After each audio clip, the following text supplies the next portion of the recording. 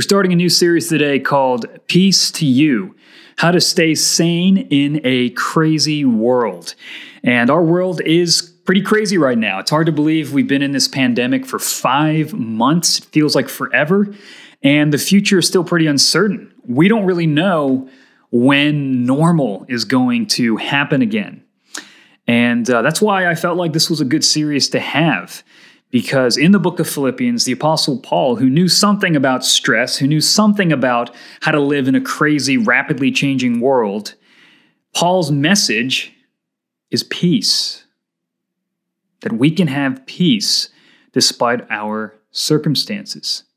That might sound kind of hard to believe. Sometimes when we think about peace, we imagine people who are just kind of walking through life totally oblivious. It's like their nerve endings are cut off. They're just smiling and laughing and nothing's bothering them. And we're just like, what are you talking about? We got to pay rent.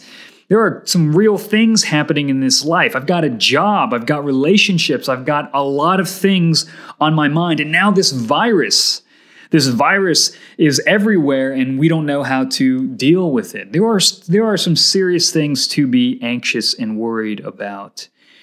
So anxiety is a part of life, right? God has given us these fear response mechanisms in our body to alert us to real dangers. And we're supposed to feel the weight of our responsibilities. We're supposed to feel the weight of our choices. Important things are going to give us concern. So that feeling in your stomach, that increased heart rate, that feeling of anxiety, it's not necessarily a bad thing. It alerts us to real things we need to pay attention to. So when we talk about peace, we're not talking about Zen Buddhism, just like retreating into a monastery and nothing bothers you. That's not what we're talking about.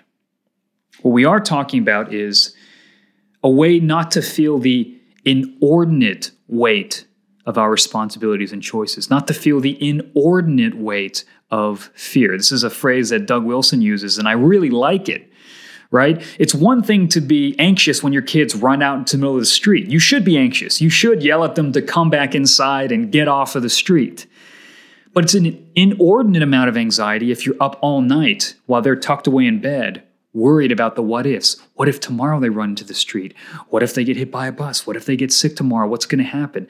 That's the kind of anxiety God doesn't want us to have. The constant ruminating and thinking about all the uncertainties and the possibilities and the what ifs in our mind. He doesn't want us to be possessed by that. He doesn't want us to be anxious. So God's peace is something He doesn't just say we can have. He says it's a gift. It's part of His gospel. That's why the Apostle Paul writes Philippians with this opening. Grace and peace to you from God our Father and the Lord Jesus Christ. That just as grace is a gift, just as the gospel and forgiveness is a gift that we can't earn, so is God's peace. It's something He freely gives to us that we as His children can receive. But peace is not pixie dust. Peace is not something you sprinkle over your life and go, oh, everything's fine. I'm at peace. I'm not going to worry about or think about anything. No, peace has grit. Peace has teeth to it. It's a weapon to be wielded. As many football coaches have said, the best defense is a great offense, right? If you just say to somebody, don't be anxious, it's like zero helpful, right? It's not enough just to not be anxious, just to have defense. You've got to have a good offense. You have to have tactical ways to pursue peace, to fight for peace, the peace that God promises to us. And Paul gives us the first tactical weapon in our fight for peace, and that's gratitude. Gratitude. And that's what we're going to talk about today. The Apostle Paul gets real life, okay? He's not writing from an ivory tower. He's not some super peppy motivational speaker full of toxic positivity, just like everything's fine, just set your goals and do it. No, he's not like that.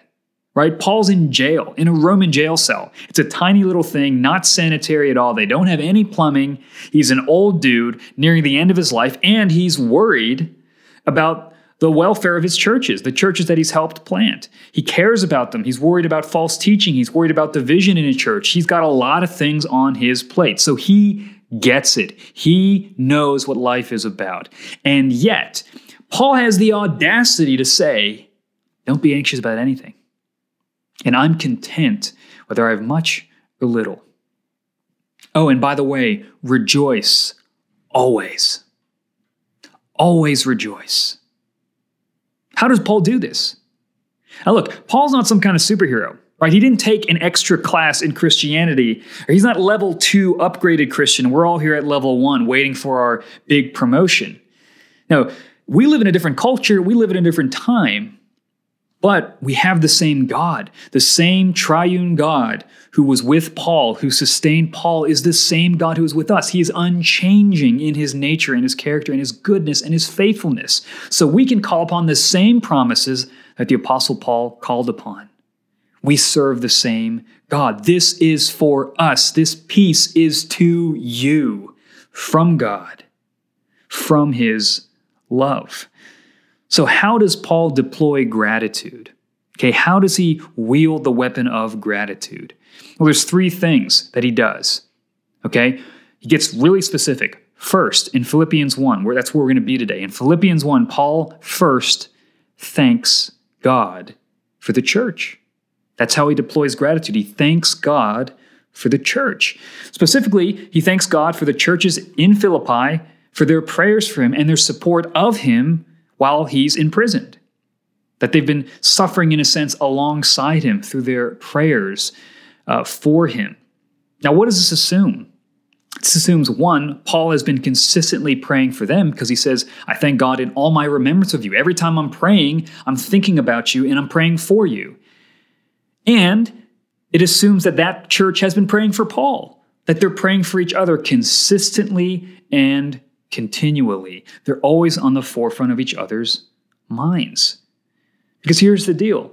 You're only going to have things to thank God about for your church. You're only going to have people to thank God for if you actually need them, right? You're only going to be able to be grateful if you realize that there are people in your life who are helping you, who are serving you, who are praying for you. Bonds of love are like pearls. They're formed by high temperature and high pressure. Trials and suffering in a church bind the church together. Only if the church is praying for one another. If just suffering and persecution comes and the church isn't praying for each other, it's going to shatter the church. But if the church prays through that for each other on behalf of one another, that strengthens and builds the love of the church, and that fights against anxiety. So this is the time, while we're separated from each other, to practice the discipline of praying for one another, for thanking God for the people in your life. And here's a challenge. If you try to thank God and you realize, man, I don't have a lot of things to mention, maybe you're not as involved in the church as you tell people.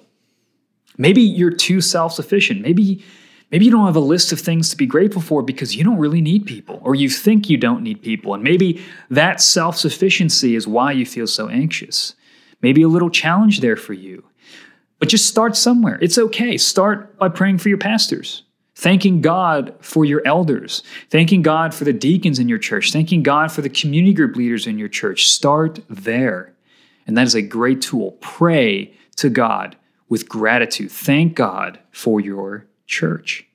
The second thing Paul deploys in his fight for peace is gratitude for his enemies. Paul thanks God for his enemies. Paul's in jail and he's like, you know what? This is a great opportunity to evangelize to the prison guards. I'm in here unjustly, but because I'm preaching the gospel in jail, a bunch of people are looking up to me and they're being even more bold in their proclamation of the gospel. And by the way, I know that there are other factions, other Christians who don't like me, who are preaching and upgrading their ministry to make themselves look better than me. But hey, as long as they're preaching Christ, I don't care if they don't like me. I don't care if they're trying to take advantage that I'm no longer, ministering in freedom. As long as they're proclaiming the true gospel, more power to them. This is not about having the biggest church, the best church, the most popular church. I just want Jesus to be preached faithfully and truthfully. So Paul's thanking God for his enemies, for his trials. You know why? Because he's got no ego about it, right? That's the freedom that the gospel gives. He's not self-absorbed. He thanks God. He's got perspective. And he knows, look, God, even though there's trials, even though there's enemies, I know you're up to something. Jesus was betrayed. Jesus had enemies. Jesus was crucified unjustly. Jesus suffered. And through his suffering, you accomplished your divine purposes and you glorified yourself. So look, I know that you can do that in my life. I know you're in control. He doesn't thank God, or he doesn't thank the men for their evil, right? He doesn't thank God for evil, but he thanks God for the good that he means through the evil. He thanks God for being in control. Paul recognizes that God is really God. He's not just one step ahead of his enemies. He's writing the whole story. And so Paul can say, look, Lord, I know you're doing something. Even though I don't understand it, even though there's trials, even though it's hard, Lord, this is what you do. You work through the sinfulness of men, and you work through my trials for my good and the good of your kingdom. So I can trust you with this. So he thanks God for his church. He thanks God for his enemies. And finally, he thanks God for his hope. For his hope. At the end of chapter 1, Paul does two things. First, he confidently believes that the prayers of the saints and the power of the Spirit will get him out of jail. Right? He says, look, I believe that because you guys are praying and because the Holy Spirit is with me and I'm pursuing the mission of God, I think he's going to bust me out of here. Nothing's impossible for God. And the second thing he does, he says, but even if I don't get out, even if I die here, man, to die is gain. To live is Christ, to die is gain. I'm good either way, but I think I'm going to live. So it's this bold confidence that God answers prayers, that God works here in space and time in this world, not just in floaty heavenly place up there abstractly where we can't notice he does anything, but here in real life. He goes, I think God can bust down these jail cells and get me out of here. But if he doesn't, I know my eternal hope. I know my eternal security. I know I'll be with him. I know I'll join him in the resurrection. I know God's got it. But I also know that God answers prayer. He's not balancing his hopes. You know, he's 100% in both. I'm 100% believing that God can free me, and I'm 100% believing that if he doesn't, I'm going to gain in my death. That's the kind of faith we need. We don't want to balance it. We want to be 100% in both directions, and we want to hold that in our hearts. But here's the key. Paul's joy in his circumstance, his hope that he's thanking God for, is shaped by his understanding of what God is after. God is not after our comfort, but our holiness. He wants us to become selfless, Christ-like people. So you can pray for peace all you want, but if by peace you mean no turbulence in your life, if by peace means that you can just have this secluded life where everything's fine for you, you don't have to be involved in other people's lives, you don't have to care about other people, that's not the peace God wants to give. In fact, that's the peace that God rebukes in the Old Testament, right? Through his prophets, he tells Israel, you say peace, peace, and there is no peace. Right? The peace that you have is the peace of complacency. That's not the peace that I want for you. The peace I want for you to have is the peace of no longer being enslaved to self-absorption, the peace of dying to self and living to Christ, the peace of knowing that if you give up your life, that's when you find it, the peace of going, man, it's not about me anymore. I'm free. I'm free to serve other people. What's Paul say? He goes, I think God's going to bust me out of jail so I can keep serving the Lord, keep serving the churches. If I'm to continue in this life, there's more labor to be done. There's more purpose to fulfill for God's kingdom. We need to have that mentality. Through this COVID thing, if you want peace, do you want the kind of peace that says, I don't want any more trouble in my life? Or do you go, I want the kind of peace that goes, Lord, you're going to deliver us out of this as a church so that we can continue to serve with greater fervor, with greater passion, with greater faith when we come out of this. God doesn't want us to maintain the status quo if the status quo is complacency. And here's the question. Do you really want the peace that God gives? The peace of dying to yourself, the peace of living for Christ, the peace that allows you to sacrifice for the people, the peace that pulls you out of just worrying about your own little life? Because God will give that to us. Maybe the question is, do we really want it? You have not because you ask not. It's a challenging thing. Pray through that. Apply and deploy this gratitude. In quarantine, pray and thank God for your church. Thank God for your trials and your enemies. And thank God for the hope he gives. And ask God, mold my heart to be the kind of person that wants what you desire to give. I want this peace. Change me so that I can receive it.